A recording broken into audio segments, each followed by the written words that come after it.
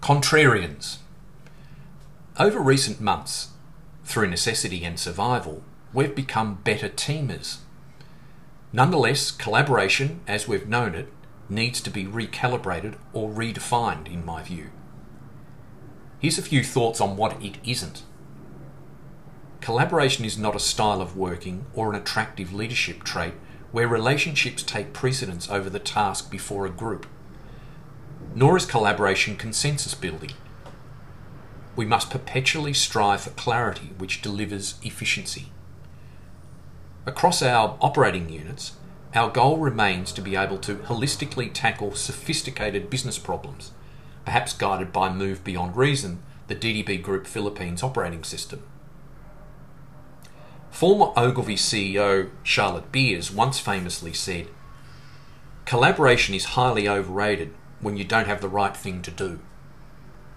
We've all been guilty of collaborating occasionally, winding up in endless meetings, debating ideas into the middle of the night, and struggling for consensus. Collaboration is not teamwork. We all need others to define or solve business problems, but there's a difference. Collaboration can involve people from outside our business, as we seek a different perspective from experts in the field or category, either from academia or the sciences. You'll be inspired by experts, though ensure that their opinion is sought around defined subject matter. At this time, think about actively seeking out contrarians, not for sport, rather people who can proffer an opposing view, people who reject the commonly held position, or a person who goes against current practices. Contrarian thinkers are often trailblazers in business and, yes, sometimes polarising. Depending on the audience, they can be called crazy or brilliant. They have unusual foresight, who regularly see hidden opportunities and seize upon them at exactly the right time. Embrace disturbing troublemakers. These people spend a lot of time in yellow and blue, HBDI speak. I encourage you to appoint a strategic dissenter or two to your business problem meetings.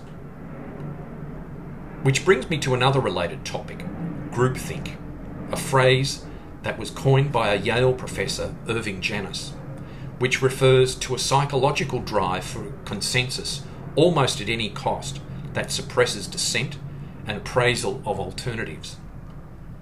To avoid groupthink, a few thoughts. 1. Be skeptical generalists who focus on the problem as a whole, not from your unit or discipline's standpoint. 2. Have more informal, freewheeling discussions around the problem. Avoid status-laden meetings, I should say. 7 or more in a meeting will deliver a significant overconfidence bias. 3. Work in subgroups, 2 to 4 is best, on alternative possible solutions. And 4, leave leadership out to avoid saying yes to their views perpetually.